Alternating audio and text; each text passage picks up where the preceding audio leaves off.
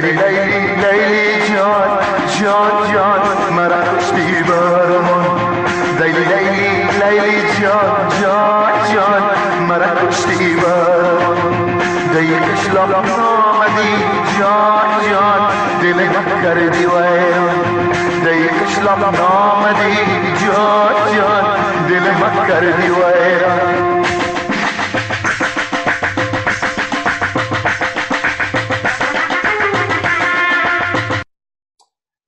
Hello, everyone. Welcome to the Stanford Center for South Asia podcast. I am Lalita Duperon, Associate Director.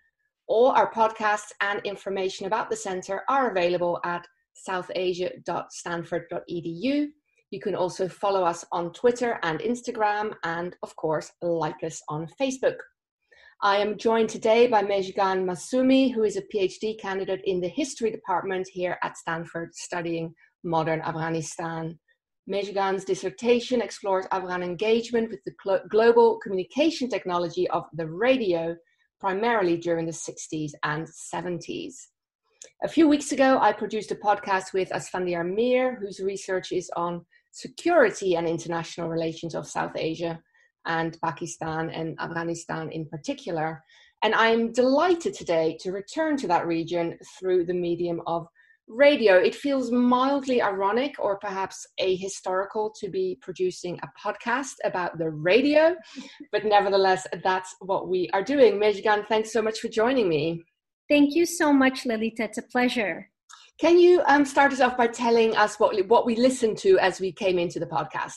Sure, of course. That was a clip entitled Laili Laili by Afghanistan's most famous, one of the most famous singers, Ahmad Zahir. And I believe we'll be learning a lot more about him later, and I look forward to that. But let's zoom out a little, big picture. You are a graduate student in the Department of History and also this year's Center for South Asia Wish Fellow. Can you tell us a little bit more about how you became interested in the history of South Asia? Absolutely. So there's a beautiful tradition of storytelling that resonates throughout the region, and Afghans are definitely no exception to this. Excuse me. I grew up with stories being narrated to me about my family history, and those stories taught me something so profound that's really kind of stayed with me until today. And that's that people are much more connected than the creation of borders and nationalism would like us to believe. I mean, long before I learned about, methods of history that argue this precise point, I learned about my grandmother, an Afghan who was born and raised in Kashmir and migrated to Kabul, and my grandfather, who was a merchant that frequented India often for business. And my immediate family, including myself, we journeyed through half a dozen countries before arriving to America. Right. So the stories that were narrated to me in different languages and the experiences they described made me understand very early on in life that I belong to more of the world than my passport or politics would like me to believe. When I started my undergraduate education, college was really ripe with the opportunity to explore this, and I began to become more interested in literature from the region, and that eventually inspired me to study it and take on history as a profession. It's an amazing, I love the kind of very personal that you bring to that kind of academic trajectory. And that you bring in family. So many of us are kind of, I don't want to say stuck at home, but we're in quarantine, we're sheltering in place. Of course, we're privileged to be able to work from home. I want to absolutely recognize that. But nevertheless, the pressure of work combined with family commitments can be a lot. How have you been coping with the stay-at-home orders in place? I believe you have a family. What are some of the challenges you faced during this pandemic? Yeah, absolutely. As you've said, Lalita, it's been a difficult transition for many, I think, if not all. I think across the board, research and productivity for many of us has been halted or produced at much lower rates. So that's one thing. But as a graduate student with a young family, I've had to reinvent myself as a kindergarten teacher. and that occupies most of my time now that would have been dedicated to finishing up dissertation writing. My partner is on the front lines. He works in hospital operations and is currently helping hospitals procure their staffing needs through this pandemic. So he's really bogged down and incredibly busy and stressed through everything. But nonetheless, we're trying to stay afloat as best as we can through all of this. Last week, we celebrated my son's birthday. He turned 6 years old, and we had congratulations. It must have been quite different. Thank you. We had a social distancing sort of birthday parade for him outside, and it was nice. But of course, it's still hard for him to wrap his brain around the fact that he can't get too close to people right now. So it's been a challenge of sorts. We're all doing the best that we can. It would be hard for a 6-year-old to really understand social distancing. It seems to be hard for grown-ups. So I thank you also to your partner for working on the front lines. I imagine that's very challenging as well. So thank you. What's happening in Afghanistan? Are you in touch with people there? What is the situation with COVID in Afghanistan? Sure. As much as I can understand from people on the ground and local media, it's unfortunately a really dire situation, Lita. Just yesterday, there were people protesting outside the Iranian consulate in Herat province over the deaths of migrants who were drowned after allegedly being forced into a river by Iranian border guards. Now, there's some investigations happening to determine if this is actually true, but I bring up this example because it really illustrates the catastrophe the outbreak of the virus has caused. Yeah. So there's millions of Afghan refugees that live and work in Iran, and many of them had to return to Afghanistan after the coronavirus outbreak because Iran was badly hit. Right. So work halted for them, and unfortunately, they couldn't get any sort of medical attention there. So they come back to Afghanistan via Herat, and many of these people unknowingly have the virus. And so they're returning back to the country, and Herat becomes the epicenter of the coronavirus in Afghanistan.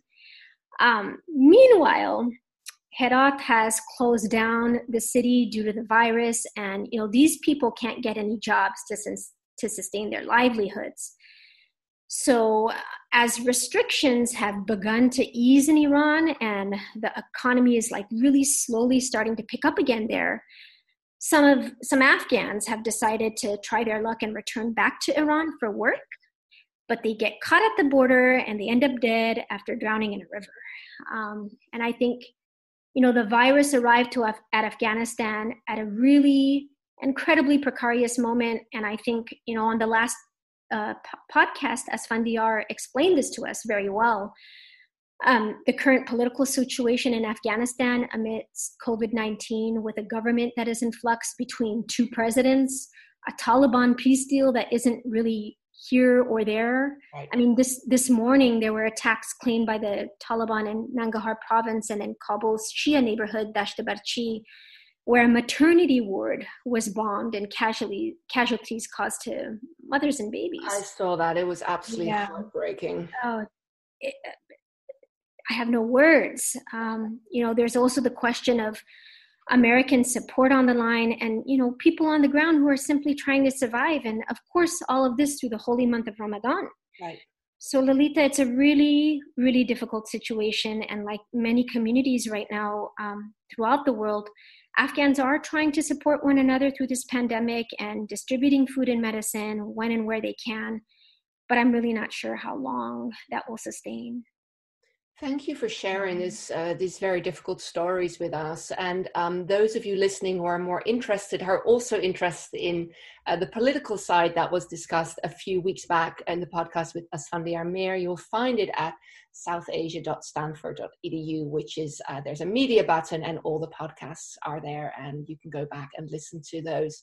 Mejgan, if I may, I'd like to move the conversation to your dissertation. I'm curious about it, and I want to definitely hear more music, which I believe is an option. So the title of your dissertation is The Sounds of Kabul, Radio, Ahmed Zahir, and the Politics of Popular Culture in Afghanistan, 1960-1979. One of those titles that rolls off the tongue like all PhD titles, but at least it's very descriptive. We know exactly what we're up against. But what I do not know is who is Ahmed Zahir and why is he important for the radio and popular culture? Sure. So Ahmed Zahir is one, if not the most iconic figures of Afghan musical life. He was the son of a court doctor and former prime minister, Dr. Abdul Zahir. And his popularity came to rise at the same time that the radio was expanding its reach outside of Kabul. So just a little bit on the history of the radio here. What originally started out as Radio Kabul permeated from the capital city in early 1920s as a state-run enterprise under King Amanullah Khan. But it wasn't really until the 1960s that it would reach the whole of the country and beyond internationally, and its name was changed to Radio Afghanistan. The radio also became the center for the patronage and promotion of new popular music that was suitable for radio broadcasting. And Ahmed Zahir was a pivotal figure in this regard. Having traveled widely, becoming exposed to the burgeoning musical revolution of the 1960s in Europe and America, getting exposure to the Beatles and the likes of Elvis, as well as South Asia, getting exposed to the music of Bollywood playback singers, Central Asia, the Middle East. Incredible. Yeah, these varied musical influences led him to forge an entirely sort of different musical style that mixed Western and Eastern elements. He introduced the accordion to the Afghan musical repertoire. Wow. It's really, really amazing. And accordion mixed with rabab and tabla and harmonium. We'll hear this in a bit in some samples I'll play for you. He often sang songs, sang covers of Bollywood songs, and he collaborated with popular musicians and poets throughout the broader region. A sample of a cover of a song he sang is from an Indian film score, and the title of the song is Main Shayar To Nahin from the popular 1973 film Bhabhi. And in memory of Rishi Kapoor, who passed away, I thought that this might be an appropriate choice to sample. Fantastic. So if you could put the sound on, I'm going to mute myself and see how that goes. Thank you.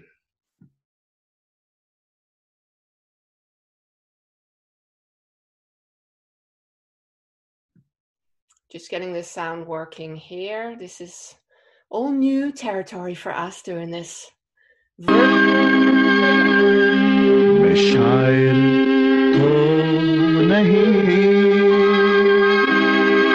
मगर हंसी जब से देखा मैंने तुझको मुझको शायरी आ गई शायरी आ गई मैं आशिक तो मगर हंसी जब से देखा मैंने तुझको मुझको आशिकी आ गई आशिकी आ गई.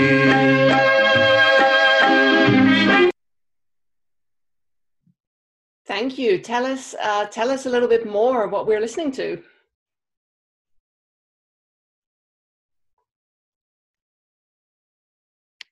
All right. So that is Ahmed Zahir's cover of this amazing, everlasting, evergreen Bollywood tune from the film Bhabhi. And I think that it that song is iconic, not just in Afghanistan, but in the entire subcontinent. Another song I have to say that he popularized amongst Afghans, and it's a very eclectic choice, is Chal Chal Chal Meri Sati from the movie Hati Meri Sati. And I have a really amazing clip of that was recorded at a concert that he gave in the 70s. And, you can hear the announcer announcing the song and the cheer of the audience as he's about to perform this song. So Where was the concert, Mejgan? It's at the Kabul Nandori Art Theater, and Wow. right in downtown Kabul at the time. Fantastic. Let's hear it. Let's do it. Sure.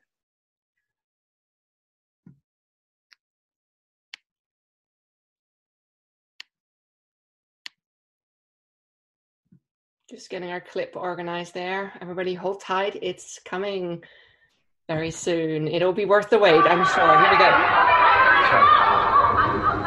وحال توجه کنید به یک خواندنی که به یک خواندن هندی چل چل میری ساتی.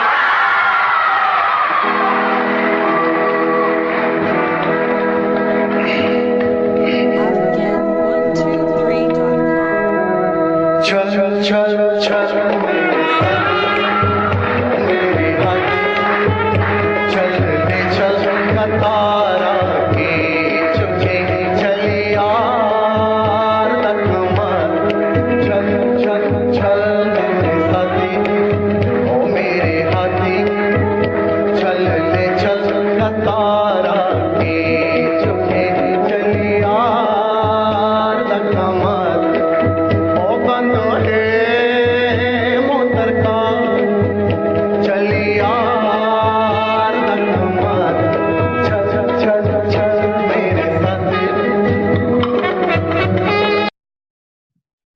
Thank you. That was amazing, especially as you said, the cheers when it was announced.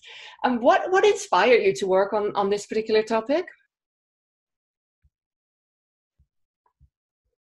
I have a little muting issue here. Unmute yourself. Pardon me. Here we go. Let's go back. So what inspired you to work on this topic?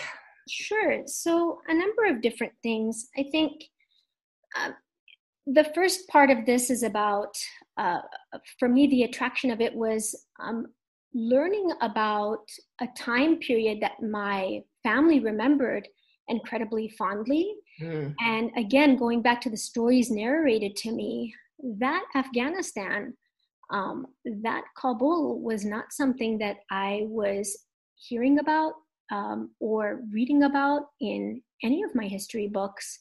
I wasn't seeing images in the media at all that reflected the vibrancy, the cosmopolitanism, the innovations, the experimentation, and the vibrant life that was narrated to me through family stories. And so the more that I spoke to people, the more that I realized that a connecting thread for them was memories attached to sound and to music. And Ahmad Zahir was like a common theme. Stories kept reverberating back to him.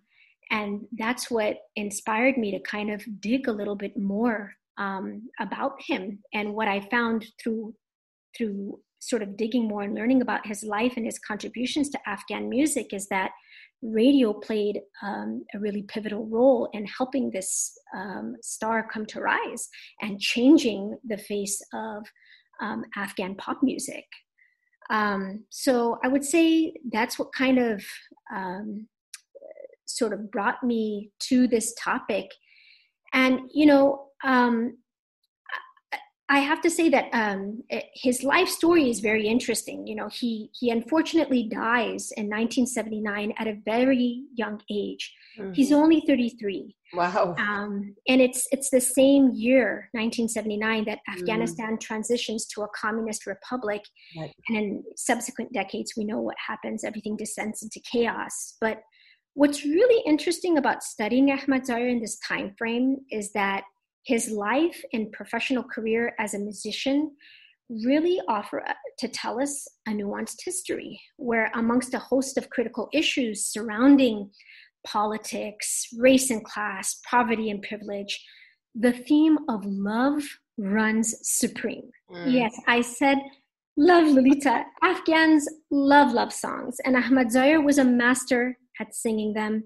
He was unabashed and very explicit in these songs, and even used the poetry of Iranian feminists, including the famed Farokh Farrokhzad and Simine Behbehani, to express these sentiments. In one of his ballads, he sings, Hanoz bar lab man jay bosahay tu hast, which roughly translates to, your kisses still remain on my lips. Some of the people liked these lyrics. Some people were deeply offended by these lyrics. And for a lot of people, this was an expression of freedom, of uninhibited emotion, not draped in a metaphor. And the medium of song really allowed people to discuss taboo subjects, right? And in this song, the suggestion that a man and a woman are having an intimate moment, and this man is taking the words of a feminist poet and projecting this on to the broadcast speakers to a large audience. It's very, very provocative. I can imagine. Yeah, Lolita, I bring up this point about love in particular because I think the subjects of popular culture and love have been highly trivialized in the academy.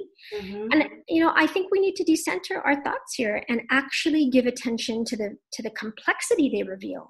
I mean, for a country and a part of the world that has been the victim of every kind of negative stereotype and Orientalist claim, mm-hmm. Afghanistan is the graveyard of empires. We're the unruly Pathans. We're the Islamic fundamentalists. We are the oppressors of women. Cutting across this and looking to music, looking to poetry, looking to pop culture, we see a society that in all its contradictions and complexity embraces love and celebrates love. From the young college kid hanging out at Kabul University to the mullah in the mosque who enjoys his music, Ahmad Zahir represents the complexity of Afghan identities and, the multiple possibilities they represent, and I think it's important for us to pause for a minute and humanize a people and a culture that the world has essentially dehumanized. Because when we imagine a place devoid of a history or a culture of art or radio and music, it makes it that much more justifiable to bomb and destroy. So I would argue that this discussion is very much a dire one to have for Afghanistan. Afghans have been at the forefront of mass culture as producers of music and performance and art, and their contributions should not be discounted as novelty. These people were pioneers, and their sounds reached far and wide in the region. And in Zahir's case, the world. In 2010, I believe it was, NPR put him on the list of the 50 greatest voices. So amazing. Well, you speak passionately, I think is the word I'm looking for, and I appreciate that so much. I think the single story, I guess, quote unquote, that we get, and Asfandia and I talked about this as well, the single story about Afghanistan in particular, and South Asia as well, it's difficult to negotiate in one's mind. However, I even having kind of a broad awareness of the complexity of the region, I wasn't quite expecting feminist lyrics to come mm-hmm. into Ahmad Zahir's work. Can you say a little more? I mean, was that even shocking for his immediate kind of community, or how did that happen? Sure. Ahmad Zahir was a figure that was very interested in knowing what was happening around the world and being plugged into conversations about progress, about innovations in music, innovations in poetry. He was looking for material to bring to his music and new material to bring to the Afghans. Having said that, Afghanistan has, unfortunately, a high rate of illiteracy. And so most people listening to these lyrics didn't know, they couldn't recognize that this is the poetry of Simina Behbahani or Farrukh Farrokhzad. However, there was a growing intelligentsia and a growing population of educated Afghans who immediately recognized this work and were responding to it in very positive ways and some in very negative ways. As I mentioned, he had mixed reviews, but for the most part, he was creating complex conversations in this society. And I think that's what his point was. Looking back now at his legacy and his musical repertoire and how much he produced and what he was producing, he wanted to disrupt and shake and experiment with sound and lyrics, and he did it really well. I'm so glad you are doing the work you are doing. You mentioned literacy. It feels like the radio is old-fashioned, but also even here in the United States, still incredibly relevant. I actually get most of my information from the radio. I love listening to news analyses, and we always listen to the radio in the car, either music or news, depending on which family member is in control of the station selection. But in contemporary Afghanistan, what is the role of the radio? Is it still a popular mode of communication and information sharing? Absolutely. I'd say it remains as more than television or the internet. The radio reaches far more ears and far more people than any of these other mediums that are honestly quite expensive for Afghans to own. The radio itself is an expensive technology still in many villages, in many parts for Afghans to own. I mean, in Bamyan, there's still the town crier that will go into the town and recite the news for the day, or recite the prices of meat. That's very important for people because that tells them about where the economy, how the economy is doing. Things of that nature. So it's still incredibly prevalent. I would say it's the number one source of information and news and entertainment that most people in the country go to and get and receive. Yeah, I understand that. Going to the kind of academic understanding of what the study of history means or is. I did my PhD and then postdoctoral research on the song texts of art music in North India, sometimes, or maybe even often, to the disbelief of both musicians and musicologists who just did not think that song texts were a topic worthy of academic research. I had some interesting conversations over the years, both in the United Kingdom where I was and in India as well. Music and sound are typically thought of as non-traditional sources for historians. I don't know, is oral history still considered a kind of, not quite history, or have we shifted on that? Tell me more. Sure.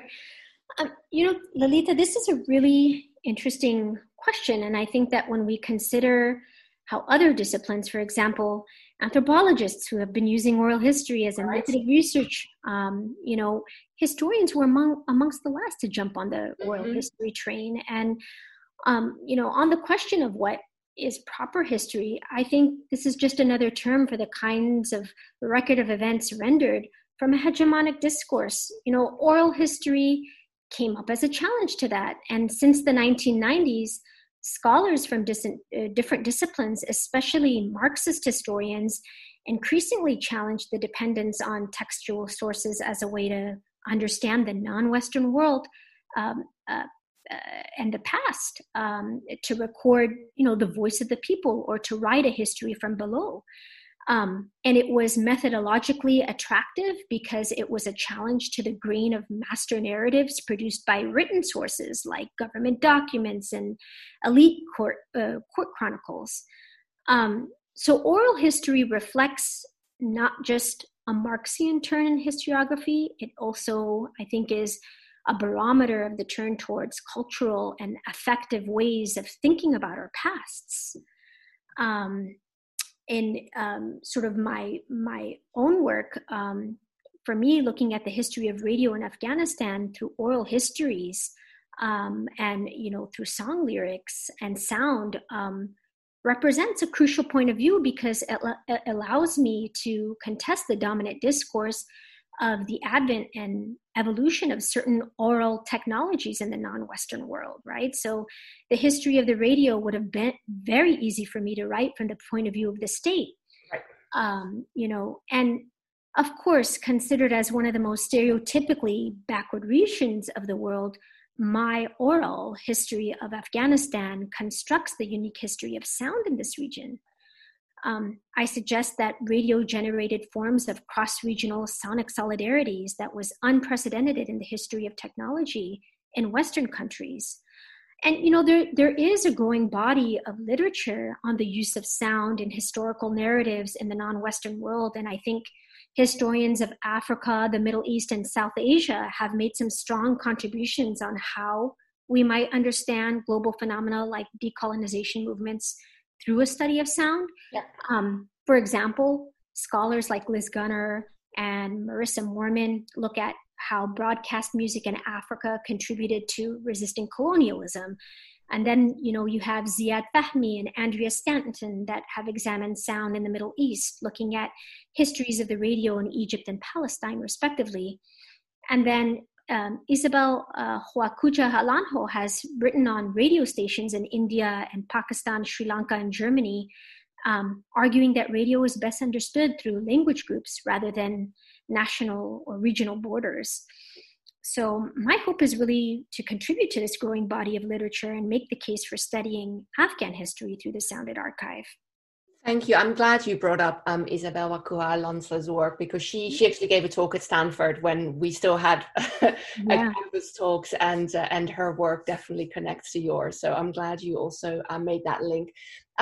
Looking to wrap up our conversation today, I think you've already touched upon this, but nevertheless, I wanted to ask you a little bit more about how, maybe you can kind of give it a succinct final statement about how your work is going to enhance our understanding of contemporary South Asia. Sure. I think that the contributions of my research are twofold, and I'm trying to do two distinct things. First, I really am trying to promote an understanding of Afghanistan that's not mired in a narrative about war and violence. And I think my work offers a reflection on topics that are seemingly out of place for a war-torn country. Music, radio, the arts, along with their social lives, capture, in my opinion, the most vibrant parts of cultural life and reveal a past that was deeply engaged with innovations in technology that allowed for cultural exchange, the creation of transnational relationships, and the promotion of, the music of Afghanistan and culture to the world.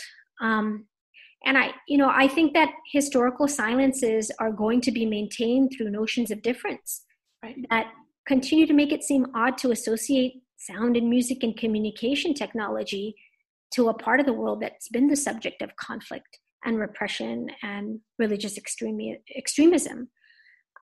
So I hope that my work is a contribution to challenge these conventional histories that view Afghanistan as a static society. Now, on the question specifically to South Asia, I hope that my research will contribute to a better understanding of the region by recollecting a history of interconnectedness, coexistence, and collaboration that dates back way further than my time period, the 20th century. We know that South Asia that exists today is a recent construct, and it created imagined borders and separations between people and places. My work tells a different story. It tells the story of Afghan musicians and producers of art and culture who collaborated and performed with artists from present-day India and Pakistan and circulated their music throughout South Asia and beyond. And I think by studying music and poetry in particular, my work recalls more than 1,000 years, thousands and thousands of years of textual history, and even more in material and cultural memory that connects people, places, and really everyday lives across space and time. I don't want to put an enormous amount of pressure on you in these very challenging times to hurry up, finish, and get it up there. But I think I can't wait to read the final result. And I think it's going to be a massively important contribution to our understanding of the region. Thank you so much for the work you are doing. And thank you for joining me in the podcast today. I know life is difficult right now, so I wish you all the luck in the world with your dissertation, with childcare, with quarantine, with worrying about your family in various places. These are difficult times, and it's really very generous of you to have joined us today.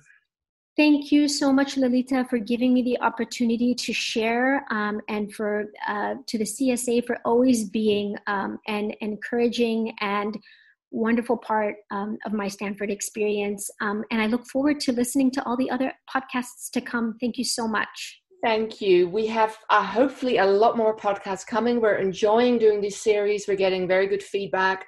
All the podcasts and all the information you might want about the Center for South Asia are on southasia.stanford.edu. I have been Lalita Duparan, and I look forward to welcoming you back soon. Bye.